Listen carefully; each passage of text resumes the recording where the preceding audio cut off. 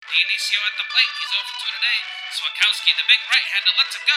It's right down Broadway. Dionisio lets it fly, and it's raining now.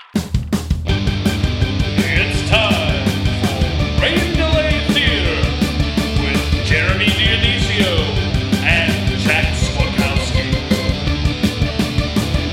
Hello and welcome to another episode of Rain Delay Theater. I'm Jack Swakowski. And I'm Jeremy Dionisio. Welcome to episode number 61 of today's podcast. Today we'll be talking about the last outs made in every World Series since the year 2000. Jeremy, it's kind of an oddball statistic, but we thought it'd be a fun one to recap for the podcast. Yeah, for sure. I think, this had come up last year when we were doing like World Series prep, and it's an interesting thing to look at. Like the last out is always like the iconic thing that people look at, like when they look back at World Series highlights and everything. And you usually don't think about the person who made the last out. You think about the pile up and all that stuff. So figured we'd go back and take a look at some of these people. Well, before we get down to that business, though, this, like I said, is episode number 61. So the number and the player we're going to be honoring today is a really obvious one. It's going to be the 61 home runs hit in 1961 by Roger Maris. And we're also going to talk a little bit about the movie 61, about that very topic. Asterisk. Yes, Right? yes, that's right. Yeah, it has the asterisk. Why was that? Anyway, why can't I remember what the asterisk was Well, you about? know what? I bet it was people wanted that asterisk there because Roger Maris did it, and the Yankees played 162 games. Right, it was longer and I think season, right? Ruth only played 154 when he hit 60 in whatever year he hit that in. That's right. So that, correct me if I'm wrong, Jeremy. I think 61 was directed by Billy Crystal. It was. Yeah. Okay. It's nice to know that there were like the baseball police back then too. They're like asterisk. It's like, hey man, chill out. Was there some guy kind of like a hip, like forward thinking, like a progressive thinking, like member of the New York press to be like, hey, we don't need the asterisk. All right, don't worry about it. Right. Yeah.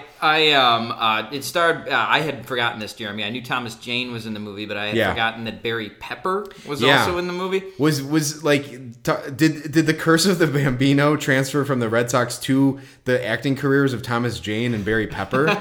Because Thomas Jane, I think, did Hung. Maybe after, or maybe it was concurrently when 61 came out. I feel like with 61, we should look this up, Jeremy, but it was the late 90s. I think Thomas Jane later was cast in The Punisher, so that was like his big thing. I think it was late. I think it was later than the late 90s. I think it might have been like 2000. I would have said like 2004. Oh, wow. Okay. I was going to say it was like 98 or 99, but we're going to look up you right do now. that. I could talk about 2001. Okay. So this is pre-Punisher. But okay. Yeah.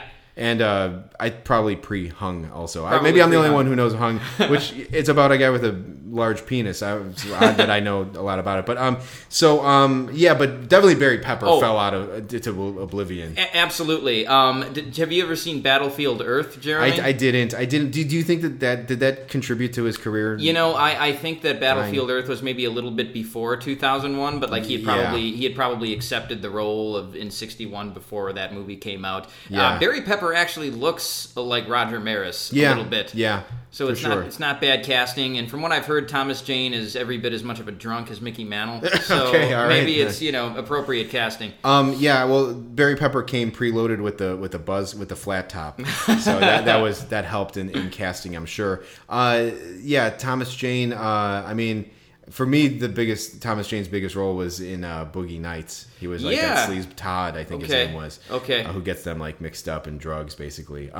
There's this weird scene, so you didn't see 61. No, oddly enough, I've never seen. I think it was an HBO movie, right? It was. I saw it like once, I think. And there's this scene where like Thomas Jane has this like really nasty bruise on his like thigh or like his ass, basically. Yeah. From sliding into a base, and like I feel like it was somehow like. I forget like exactly what it was, but like they look like he like I feel like it's somehow like they tied in the alcohol, like the drinking to it somehow. I don't really remember. It's foggy, but I don't know. I think it was all right. It didn't really stick with me that much, but so hey, why not talk about it for number 60? I think this is just an excuse to talk about Thomas Jane and Barry Pepper. Right, absolutely. But that's fine. So Jeremy, we got back last week, 1 week ago today. Today is Sunday, from the Catalyst Content Festival. We talked a little bit about it we recorded a very mini-sode on the ride home, but we were just going to do a quick wrap-up of a few other things that happened. Yeah, for sure. I mean, I think we kind of like touched on the key moments. It was awesome to experience. Jack, we are we're like nominees for outstanding podcast. We're not winners, but we're nominees. So we were, and Jeremy, we were actually on a live podcast recorded by Catalyst Content Festival, which was pretty cool. Yeah, for sure. Yeah, it was cool. We spoke briefly about that too. I'm hoping that surfaces somewhere so people can like hear it, because I thought it was interesting to hear. It was kind of funny. Like they asked us about how we got into the podcast and everything, how we started doing it. We told some stories about how we would like go to games and stuff before we decided to do the podcast. Mm-hmm. I thought it was funny at one point they asked us, like, one of the hosts asked us like how much time do we spend with each other? Yeah, I thought that was strange too. She said we had a rapport where we knew when to pause and let the other one talk. Which right. I guess is a compliment. So. Yeah. And so I was like, I didn't know how to answer that question. Yeah. Basically, I'm like, we text each other like when the game's happening, but right. Yeah. So I thought that was kind of funny though. I would love to hear back to it, because it was all kind of like a whirlwind. Even like we got swept into the room kind of, and like we were, and I was a bit taken aback because like we saw 4 people in the room, the 2 kind folks interviewing us, and also 2 engineers, and a bunch of microphones, and it definitely had it felt like a radio interview almost. Yeah. Not to it's not the Rain Delay Theater Studios ain't too shabby, but this was a nice setup that they had there. Yeah. But we didn't know what kind of questions they were going to ask us, so it was all very off the cuff. Yeah. But yeah, everybody was super cool, and it was a great time and a great experience. Yeah, it was cool. So I wanted to say there was one funny moment about the pod, or like of the trip, that I was going to say. Mm-hmm. Jack Jack and I shared a hotel room just to save some bucks. Mm-hmm. And there was it was funny because I had noticed that, Jack, like you had dropped like a jacket on the hotel floor or something, and I saw like a chapstick next to it. Yeah. And I had seen it for like 2 days while we were there, but I didn't say anything. Yeah. And when we were like straightening up the room to like check out on Sunday, like Jack, you said like, "Hey, is that your lip gloss?" Yeah, I called it lip gloss. Yeah, and immediately I was like, lip gloss. Yeah, like that, like, and it was funny because like I was waiting for the moment when it was going to come to a head about this chapstick that had been sitting on the ground for 2 days. Yeah, and that was not the way that I thought it would end up. And right. And then it turned out to be just a mystery chapstick. Yeah, it was just somebody's chapstick that they had left there, and whoever cleaned the room just like left it there. Maybe it was the cleaning ladies. Yeah, or something. I don't know, but it was creepy. there. It was there for 2 days, and I kind of just took it for granted that it was there. I never. Right. I thought it was yours. I don't know, Jeremy. I guess maybe that says a lot about like the way that I live in my day-to-day life. Stuff just sits around my apartment, and I don't notice it. But well, I could say that I saw it and I didn't say anything for 2 days. So we're both kind of nutso, I guess. But, right. But yeah, so it's kind of funny. So and then the drive home was epic. It's kind of funny because we recorded that. It was maybe we recorded that little mini-sode maybe in like the second or first or second inning. It was about when we recorded it. I think the game started at 7:08 on that Sunday night. Central time. Yeah, Central time. We recorded that podcast around 7:30 or so. Yeah, right. Which was about an hour and a half into our 7+ hour drive. Exactly. Yeah, we hit the road about 6 o'clock or something like that. And the Astros had just scored 1 run, and it seemed like they were threatening. And then we were surprised to turn the podcast back on and find out that they didn't get those other runs, and so it was like 1-0, I think. Mm-hmm. And then the Yankees tied it up. And so basically, the point of what I'm saying is like that game, which lasted like 5 hours or something. Yeah, so the game ended about midnight. Yeah, which was good for us because it basically carried us through the whole drive. Yeah, it was pretty cool to listen to. We were switching back and forth between ESPN Radio with Dan Schulman and a little bit of like the Yankees WFAN, I think it is, broadcast with John Sterling and Susan Waldman. Yeah, I think, yeah. So that was cool to hear that. We talked a lot about about the Yankees radio broadcast while we were driving back, and it's an interesting booth, and like I like it. It's like both of those people are kind of like sound bites a lot, especially John Sterling. Mm-hmm. But I like hearing him do a game just in between like the highlights, just calling the game play by play. Right.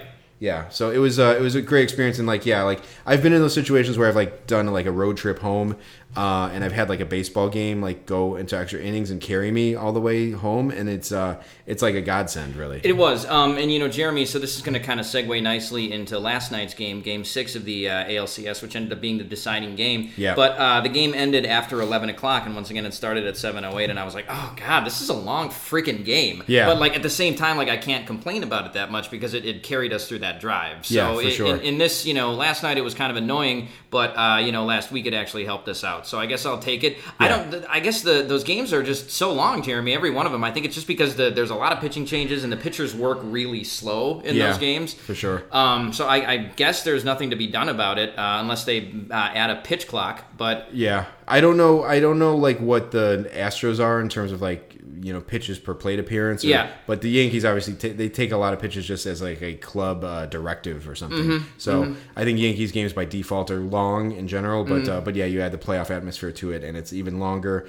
I gotta say that game was exciting as hell. Like it was a great ending. Like Yep. I was like pumped up about it for like even through today. yeah, Even. and there were a lot of the great defensive play. Michael Brantley diving for that ball and making that basket catch, and then throwing the runner out at first for a double play. When did Michael Brantley become a player who gets subbed out for defense? Yeah, I don't know. I mean, I don't know. You don't know, but like, Jake Marisnik is glad about it because I'm telling you that's the only reason he's on the roster. Yeah, exactly. Speaking of Jake Marisnik, he was on deck when Jose Altuve hit that home run last night. So I mean, that's just a blunder either from Aaron Boone or like Aroldis Chapman not to just walk Jose Altuve and face Jake Marisnik. That's why I think Chapman had that like demonic smile or that smirk on his face. By the way, that was creepy as hell. Yeah. Considering like knowing like Aroldis Chapman's backstory. Yeah. It's like it was kind of scary to see. Like It was. Yeah. He just had this like this demented look, like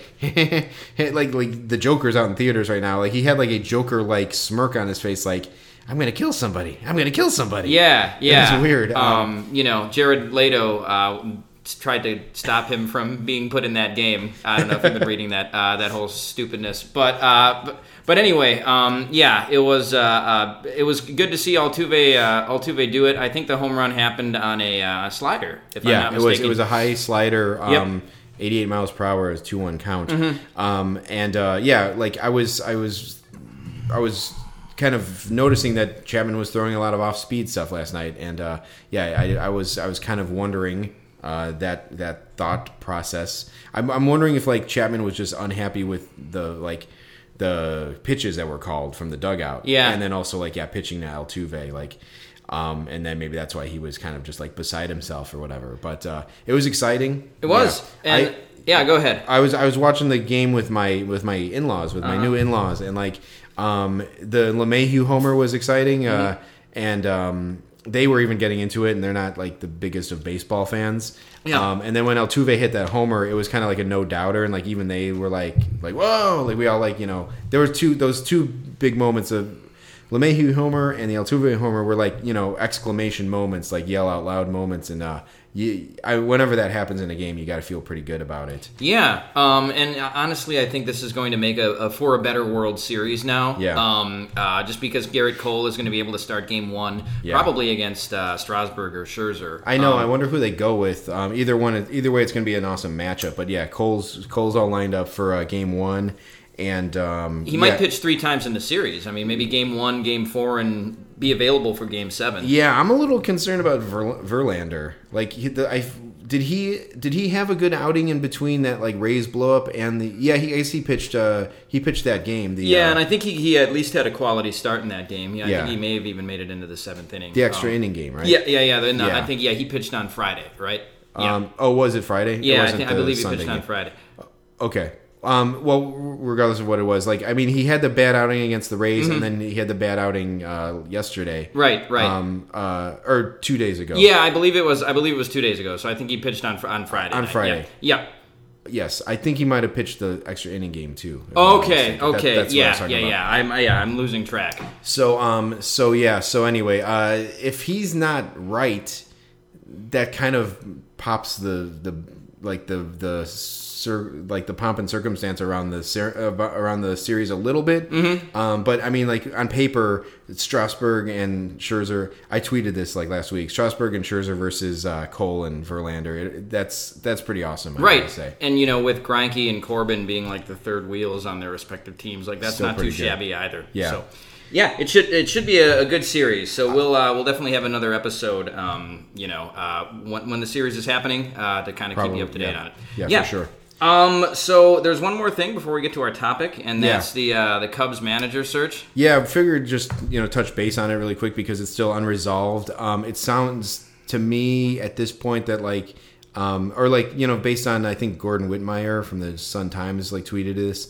That it's pretty much down to David Ross and Joe Espada at this point. Yeah, so no Joe Girardi. Yeah, Girardi's out. I guess, which I feel okay with. I mean, I don't know. I don't know if his deal, his act would fly, right? Like with the Cubs or these days even. Mm-hmm. He seems like he's gonna manage. He's gonna manage the Mets. Well, maybe the Mets, maybe the Phillies, because they said the Phillies job was down to Joe Girardi, Dusty Baker, and Buck Showalter.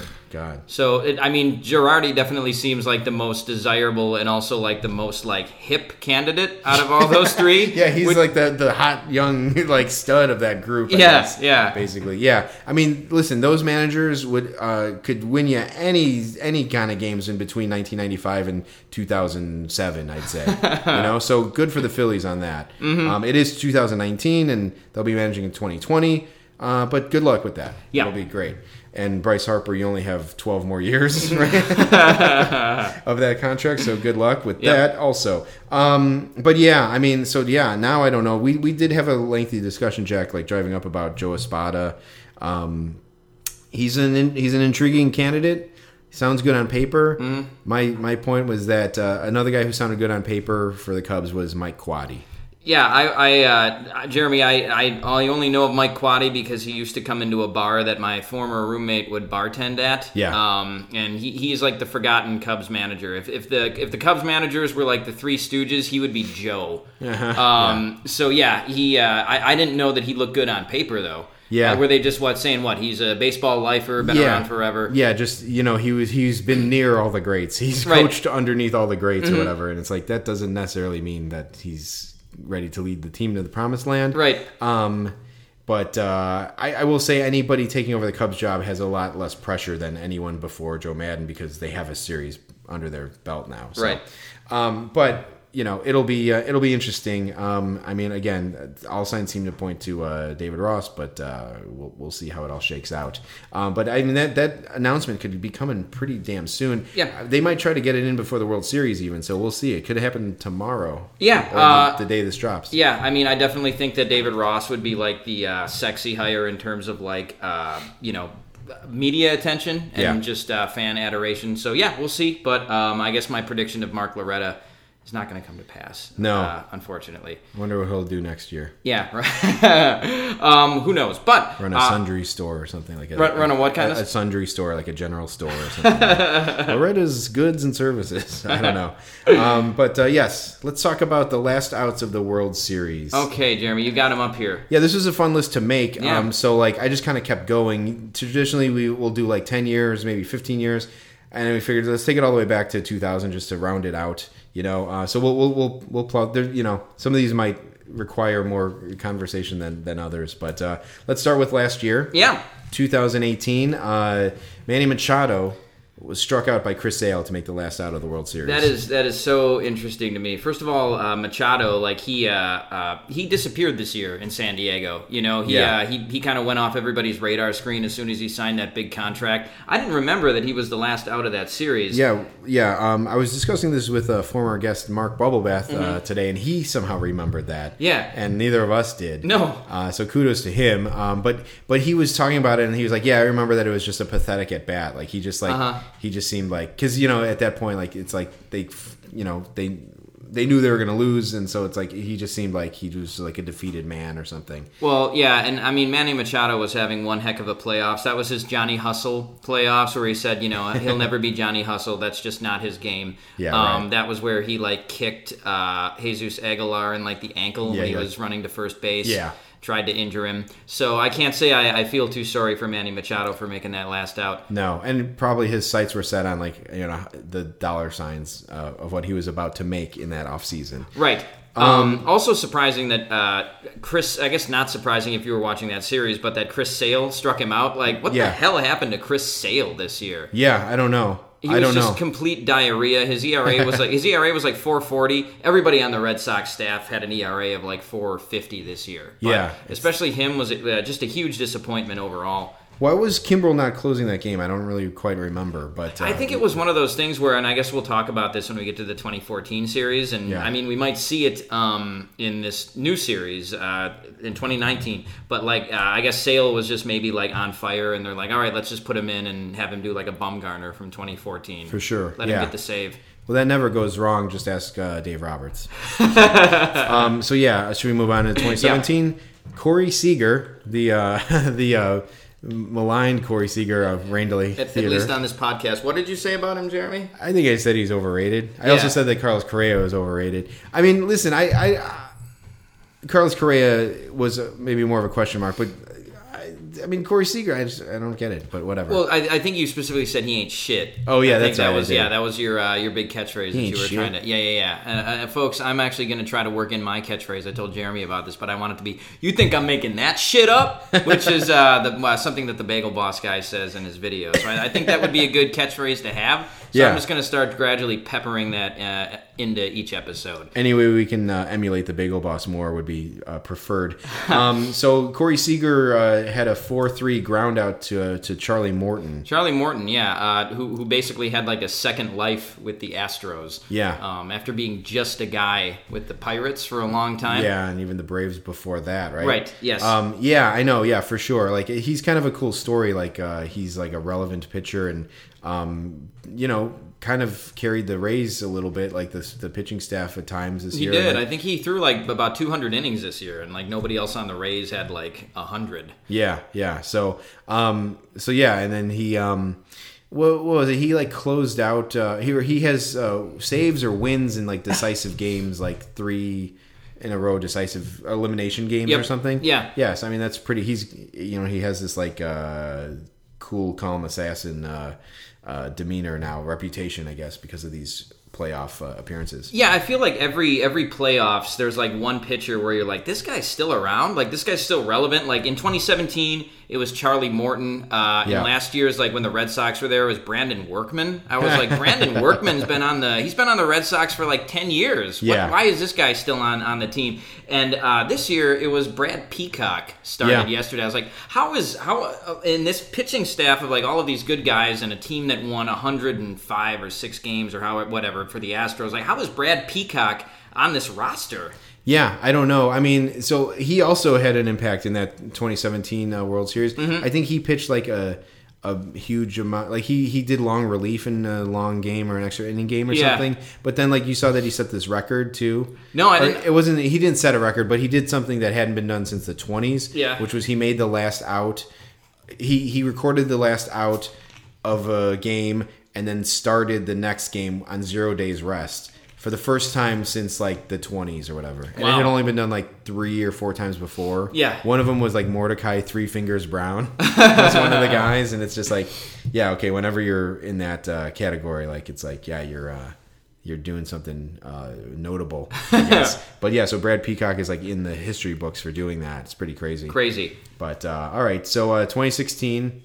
the year we all know and love, if you're a Cubs fan like me. Michael Martinez had a 5-3 ground out. I didn't even have to look that one up, Jack. To Chris Bryant off of Mike Montgomery, who was the pitcher. Yes, he was. We were actually talking about this on the ride up, I think. But I think, Carl Edwards started that inning, and then Montgomery relieved him. There was a runner on base, too, in that inning, wasn't there? Yeah, Brandon Geyer, I believe. Yeah. Or was it Rajai Davis, maybe? Davis hit the home run off Chapman Chapman. I wonder if the order they had batted enough times for the order to turn over. Yeah, no, he came up in that inning. I'm pretty sure. Yeah. I think maybe Geyer scored because they scored a run in that inning. Oh yeah, Christ. Yeah, because it was. Was it 5-4 the final score? It might have been. Or, no, it was 8-7. It was 8-7 was the final score. But anyway, but yeah, I think Rajai Davis was on base because he had gotten another RBI and driven in Geyer. I think so. But yeah, so Michael Martinez hit that weak ground ball to Chris Bryant. I had to look up to see if he played anymore after that, and he did. I have his stats up here still. He played 27 more games in 2017 and hasn't reappeared since then. Yeah, we saw him hit his only home run of 2016, too. We were at a doubleheader with Mark Bubblebath, I believe, was at that doubleheader, too. Yeah, so, with Cleveland earlier that year, he hit a homer. It was only one of the years, 6th of his career, too. Yeah. And he never hit another one after that. Nope. So, we folks, we have seen Nick Swisher and Michael Martinez hit their last home runs. That's right. And Jack, I remember I was going through like an old scorecard, and I had seen Michael Martinez on the Phillies as well. Really? Yeah, and so it's one of those things where you think about, it's like, man, who would have known that at that time in 2011 or 12, I was seeing this guy who would eventually make the last out against the Cubs when they win the World Series. Yeah, man. It's like serendipitous. You were like, the guy kept popping up in your baseball watching life until he made that last out. Jeremy, one odd thing, I think Rajai Davis, so, he hit that home run against Chapman. I believe that he was the first player, in the 2017 spring training. It was, with Oakland or something. I think he was, in the very first spring training game, he led off the game against the Cubs in 2017. Yeah, and I almost want to say Mike Montgomery was pitching too. Yes, I think he was. Yeah, that's crazy. So odd. Yeah, definitely. 2015, one of my favorites, Wilmer Flores made the last out. Looked like he struck out looking off of Wade Davis. Yeah, that's right. Yeah. Yeah. So, Jack, we all know that you... Wilmer Flores cried when he found out he was getting traded to the Brewers. Yep. Yeah. He's on the D-backs now, I believe. Yes. And so, that was the Royals World Series win, and I don't remember that.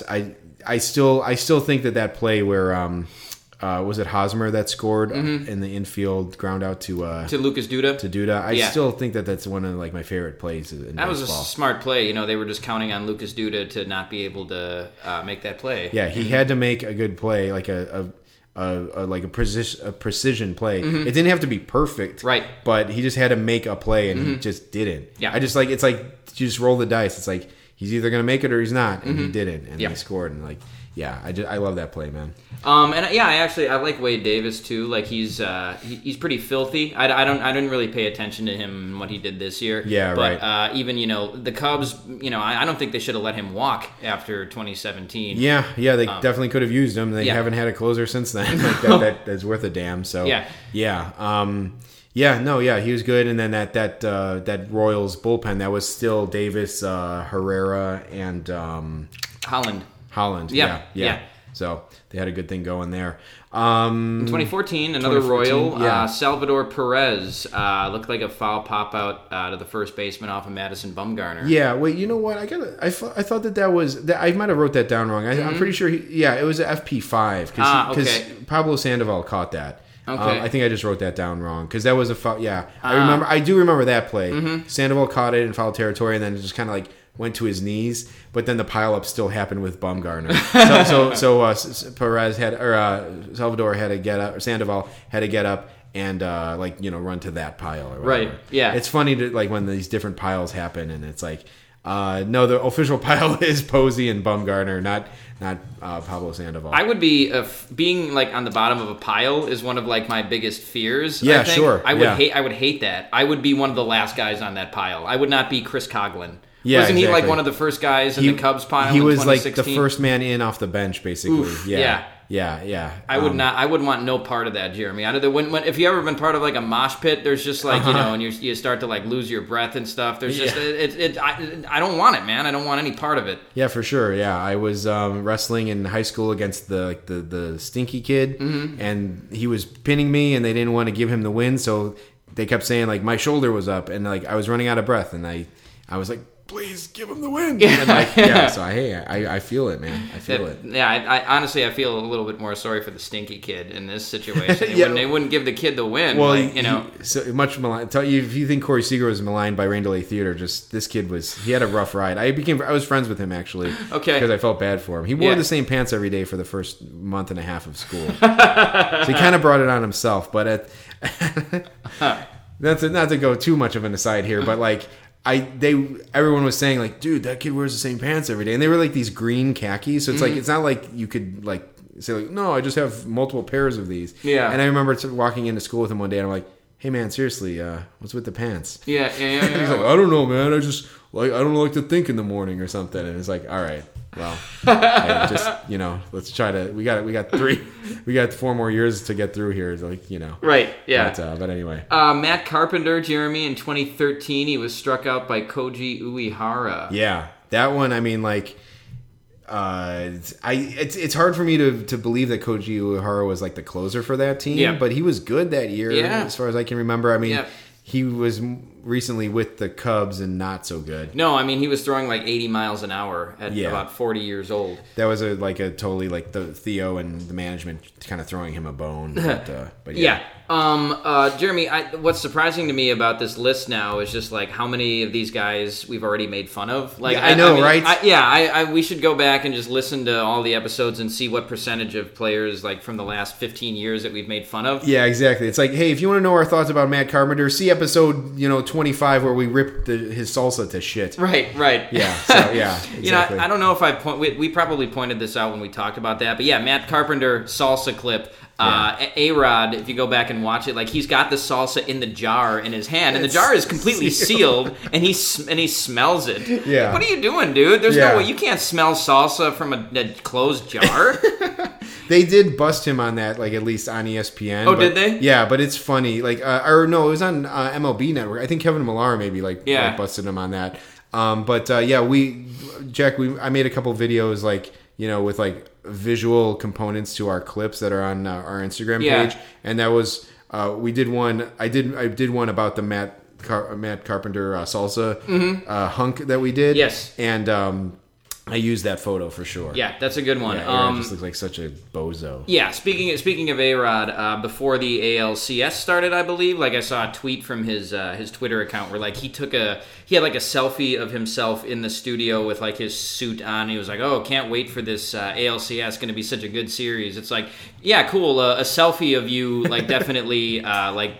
That's a great way to talk about this series. Yeah, that's really that's like the perfect primer for the series. It's like, no stats or anything, just him in a suit. Yeah, perfect. Now I'm ready.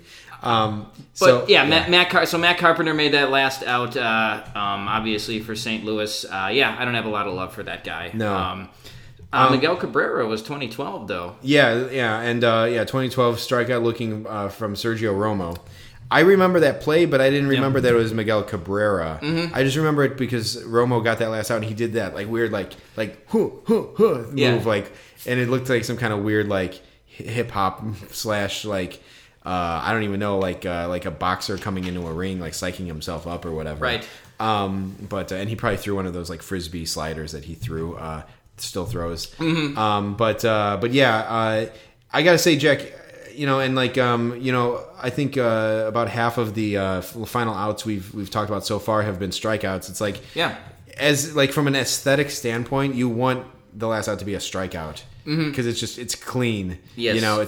It's like he strikes out. The catcher has the ball. They can like jump on each other at the mound, and then everyone else can pile on top of that. Yeah. Because the worst is like a fly out. Because then that dude has to like run in with the ball and stuff, and it's like, it's aesthetically, it's like it's a little messy, I would say. Mm-hmm. So if I was writing the perfect scripts, like you got to go strikeout, right, for sure. And Miguel Cabrera, a great player, but they got swept that series, I believe. They did. Yeah. Nothing is more depressing in a championship series than a sweep. Yeah, for sure. I feel like Miguel Cabrera is the kind of guy who would be down 0-3 with 2 outs in the 9th, and he's just like, I don't care. Mm-hmm. Swing at 3 pitches and get on my flight back to Venezuela. Right. Yeah. Yeah. 2011. Now here's like kind of we had a run of like notable guys here, but 2011 David Murphy made the last out on an F7, a fly out to the left fielder, thrown by Jason Mott. Yeah, as Mark Arcuri said, I believe, let Mott rot. Yeah, exactly. Jason Mott had a short and pretty awful stint with the Cubs. I believe it was in 2015. Yeah, that it was sounds about right. Bryant's rookie year. Yeah. He was famous. What did he drive, a Lambo? Yeah, we famously saw him. I think it was a Lambo. We famously saw him.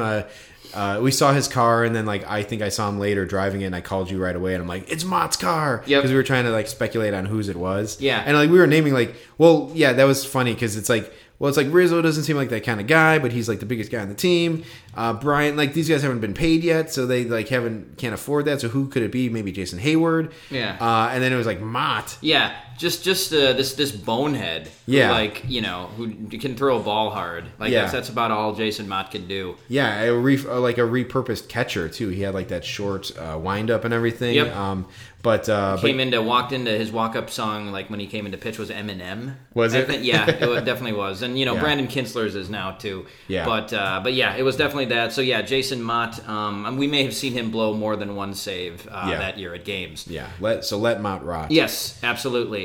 David Murphy, I used to get David Murphy confused with Daniel Murphy. Yes, actually when I was looking at this list, for a second I had to think David Murphy, but yeah, he was the left-handed hitting outfielder. Left fielder mostly. Left fielder, played on the Indians for a while, I think. Yeah.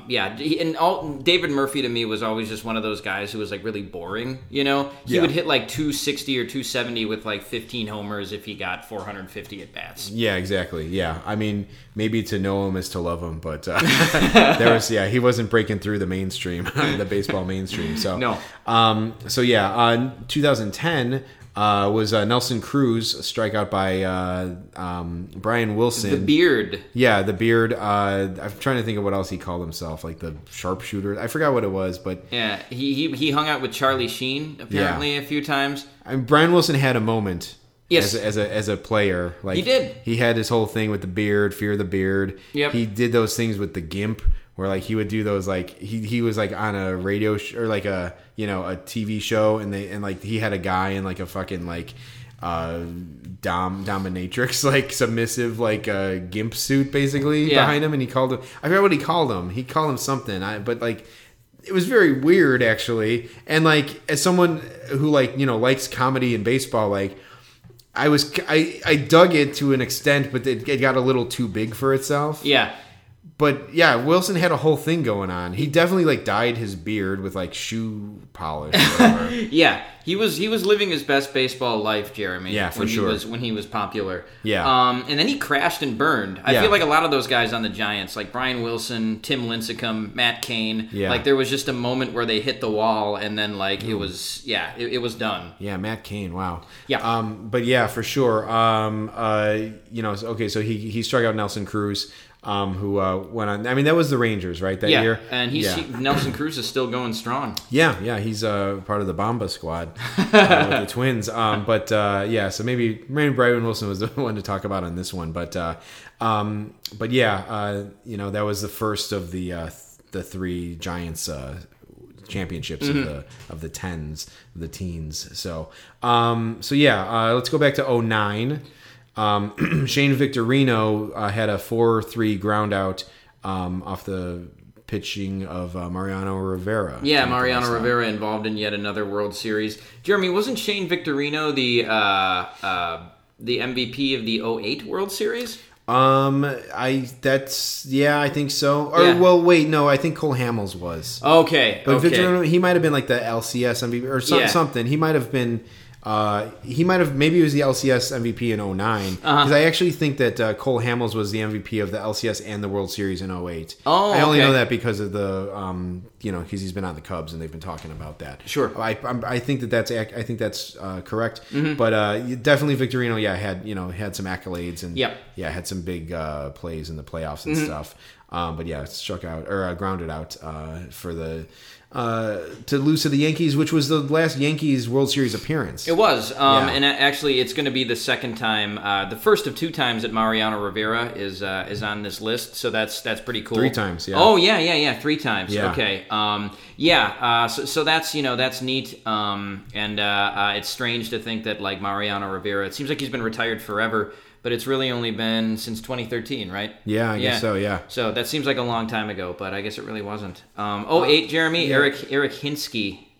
Struck out by Brad Lidge. Yeah, and again, I remember the Lidge's reaction on the strikeout, and like Harry Callis, I believe, was the Phillies announcer. Like I remember his call, and but I couldn't name for $1 million that it was Eric Hinsky who struck out. Eric Hinsky coached first base for the Cubs for a while, didn't he? He did, and he was the assistant hitting coach, I believe. Yeah. I think in 2016 he was the assistant hitting coach, but I definitely think he had like a good relationship with the Cubs. And I kind of want to say he was like the first manager to like leave the team like after like 16. Like he was like the kind of first, if you want to call him a piece or something, like, but like he was a guy, like I think him and Rizzo got along really well. Yeah. And like he was the first one to like leave the team, and it was like, okay, well, hopefully that doesn't affect anybody. And then Maile gets fired. It's like, okay, hopefully that doesn't affect anything. And here we are today. But right.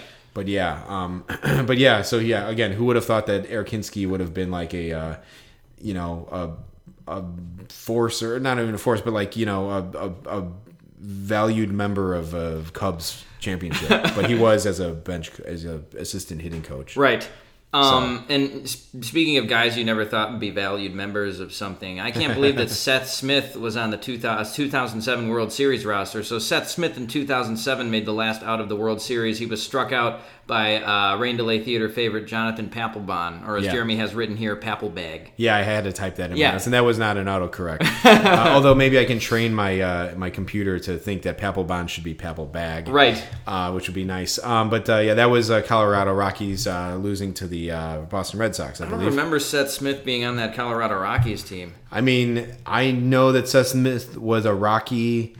He was a Rocky. He was a Padre. He was on the Mariners for a while. Yeah, right. He's like the David Murphy of the National League. Yeah, well, that team definitely wasn't either the Mariners or the Padres. We know that for sure. Yeah, because they haven't sniffed a World Series. Mariners are the only team now with no World Series appearances. Oh man, yeah, the only franchise. Yeah, I know the Brewers have not won one. They're one of a couple teams not to have yet, including the Nationals, I believe. But yeah, the Mariners have never even been to the World Series. Not even been. And it's funny because after the Nats clinched, one of the top prospects for the Seattle Mariners, Jared Kelenic, who's a Wisconsin boy, retweeted that tweet saying like the Mariners are now the only team to not ever appear in the World Series, and he said like things change or something.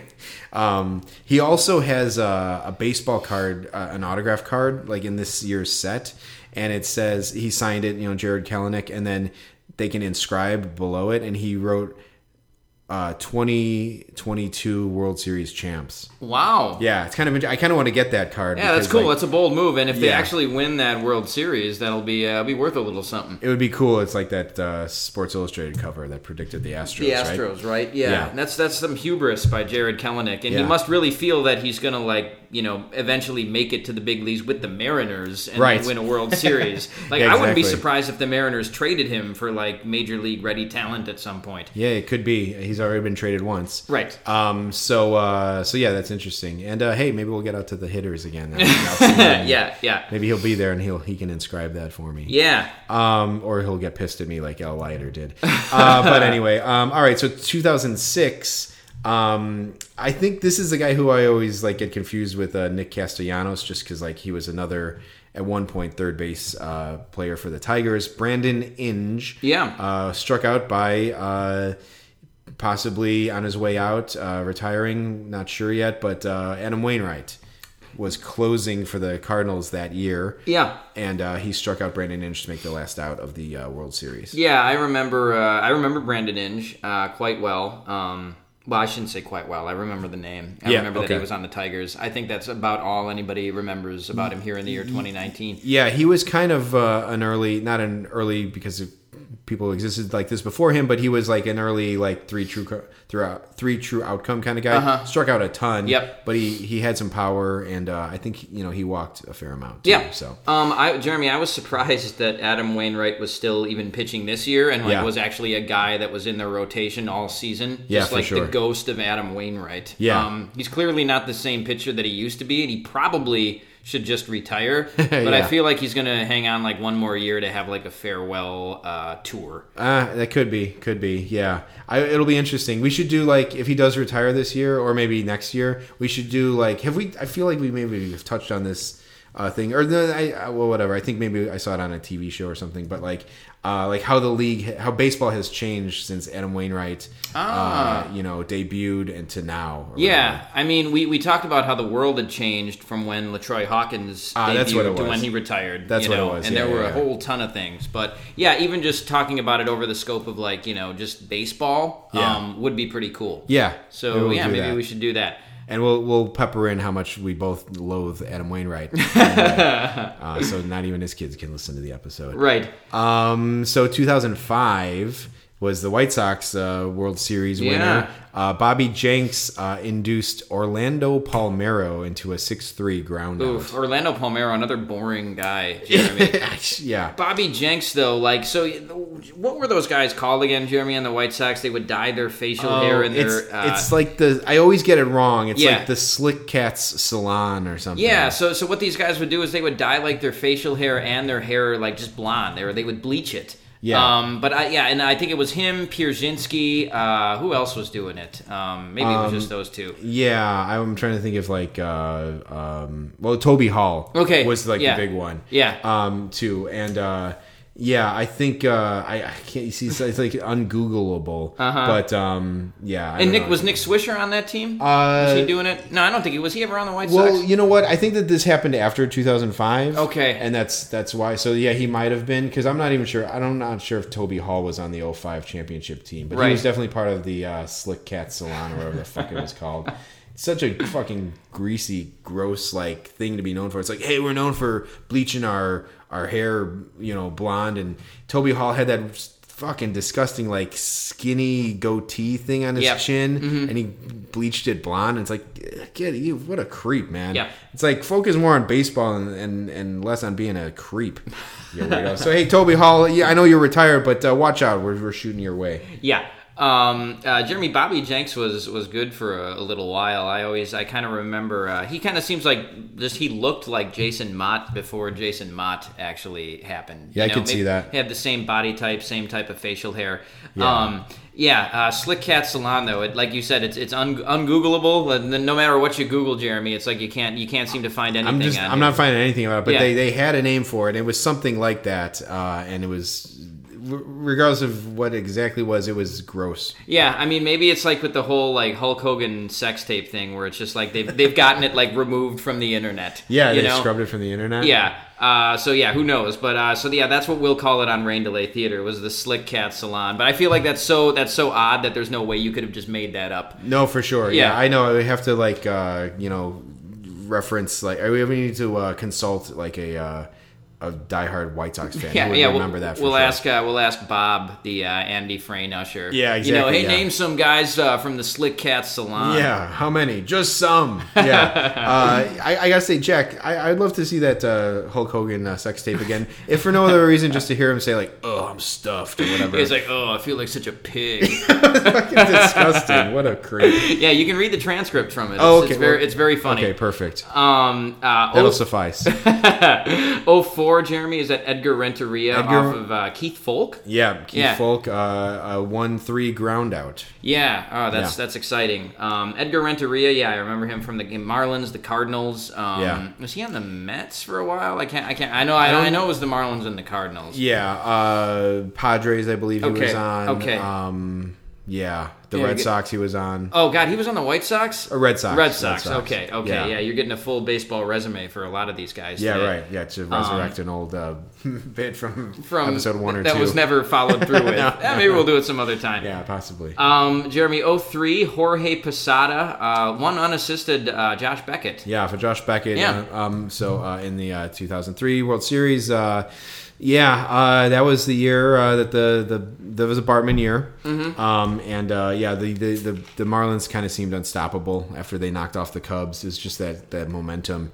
That was like one of the early experiences for me of just seeing kind of like a franchise just have like a fucking spark lit under them, and then it just carried that momentum all the way to the championship. Yeah, that seems like what's happening with the Nationals this year. After they beat the Brewers, they've just been hot. Yeah, exactly.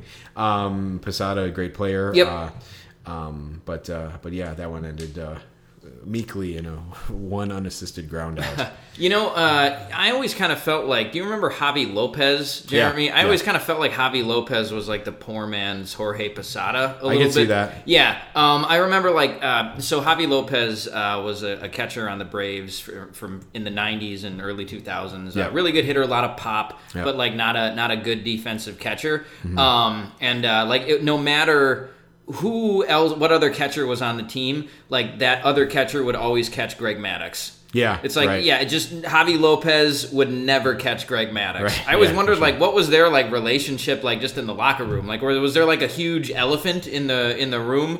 It's hey man, after all these years, all the conversations we've had, as Rick Sutcliffe would say, you're not gonna can't you let me just catch you once? Yeah, exactly. How about in the World Series? No. Yeah, sorry. Yeah. I've always kind of wondered about personal catchers and what that relationship is, because even Robinson Chirinos now is not I don't think did he start the game yesterday, because I know Maldonado was in at the end. I didn't see much at the beginning. I feel like Maldonado started that game. Yeah, and I think Maldonado was Cole's personal catcher, but Chirinos is probably the better hitter. So I've always kind of wondered about that relationship when a pitcher has a personal catcher. But, or how the manager feels about it. It's right. It's we could really use Javi Lopez in the lineup, but if you want to use Paul Bacco, I guess go ahead.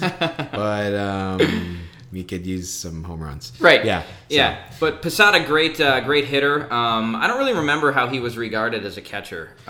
Defensively, yeah. I think pretty highly. Yeah. Definitely. Also, a guy didn't wear batting gloves too. I was gonna say he didn't wear as many batting gloves as Javi Lopez. Hey, Matt Carpenter also did not wear batting gloves, so True. Maybe there's a pattern going on here.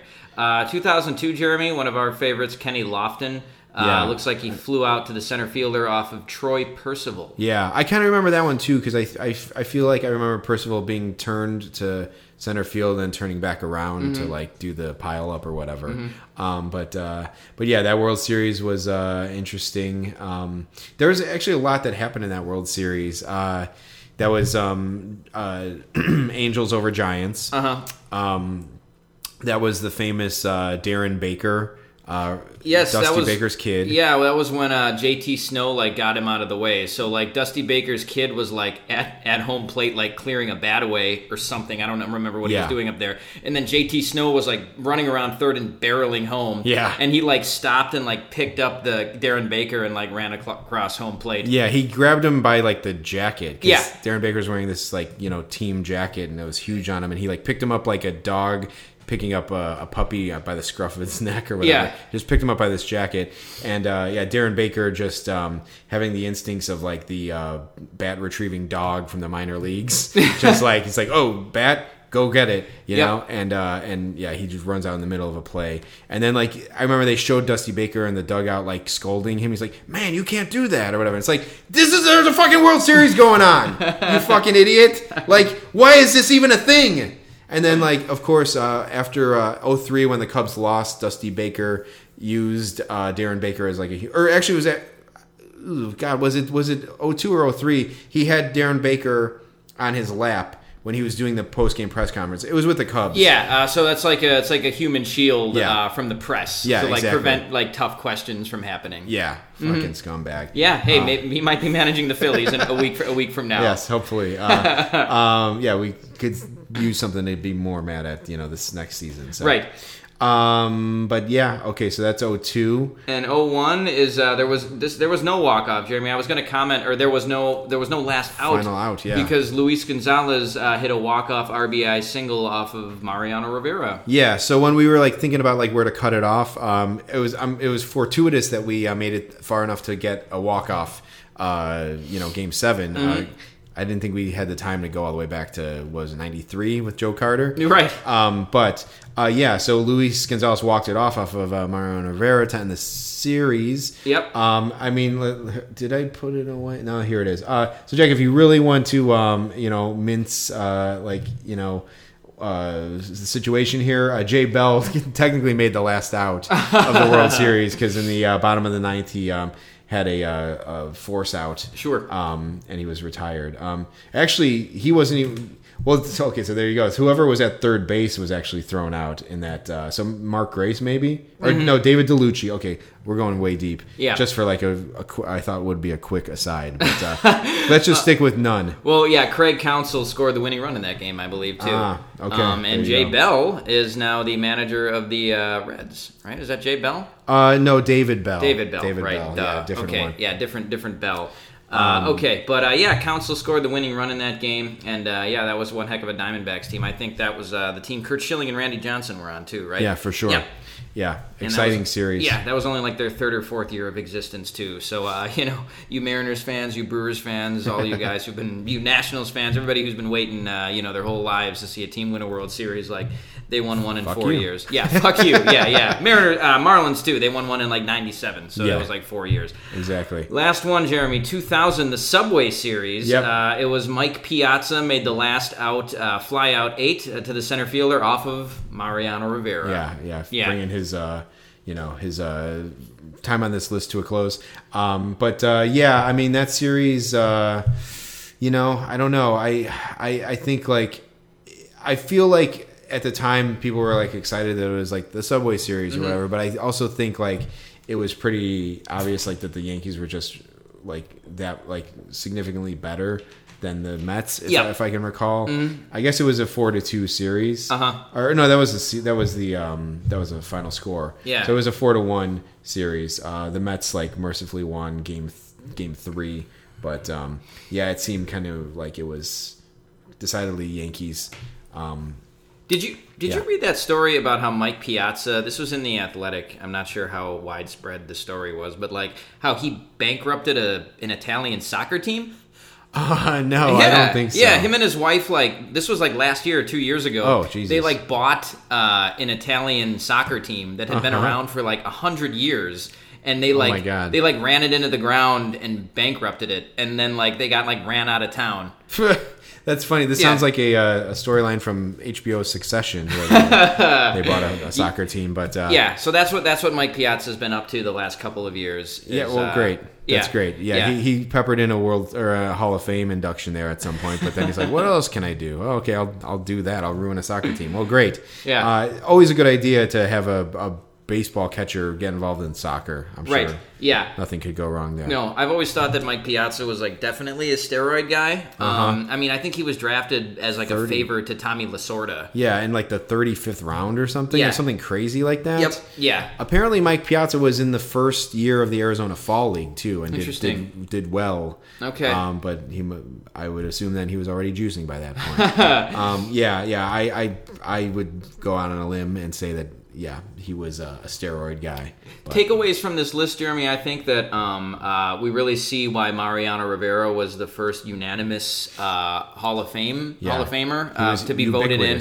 What's that? He was ubiquitous in the aughts. He was, and even in, if you go back to the late 90s, too, I mean, the Yankees winning all those World Series, he was there. Yeah, for sure. So it's crazy to see. He's the only guy, I think he's the only repeat guy on this list, and he's on there 3 times pitching in, the last out of a World Series. And I think so. We did. What did we do? 18 years. Yeah. Ultimately, so 8 of those were strikeouts. I think. Yeah. I was trying to think about that. Like, we went on a run there, like in the early aughts of not a strikeout, but early on there were a lot of strikeouts. Maybe that signifies like the change in the game where there's more strikeouts happening. Right. I was trying to think of it in the sense like the way we talked about with Machado right at the top of like kind of feeling defeated. I feel like, the momentum, unless it's a walk-off or something, like I feel like for most of these World Series is like it's kind of like the writing is on the wall there, like as you're approaching the last out, and like the crowd is usually going nuts or whatever, especially if it's more specifically if it's a home team that's about to win. That's like that pressure mounting in your at bat. It's like sometimes it just brings you to a strikeout, and it's like you can't stop this like freight train coming, and so you just strike out and it's over. Right. Yeah. So I guess Michael Martinez can at least be given credit for making contact. Yeah. Right. Exactly.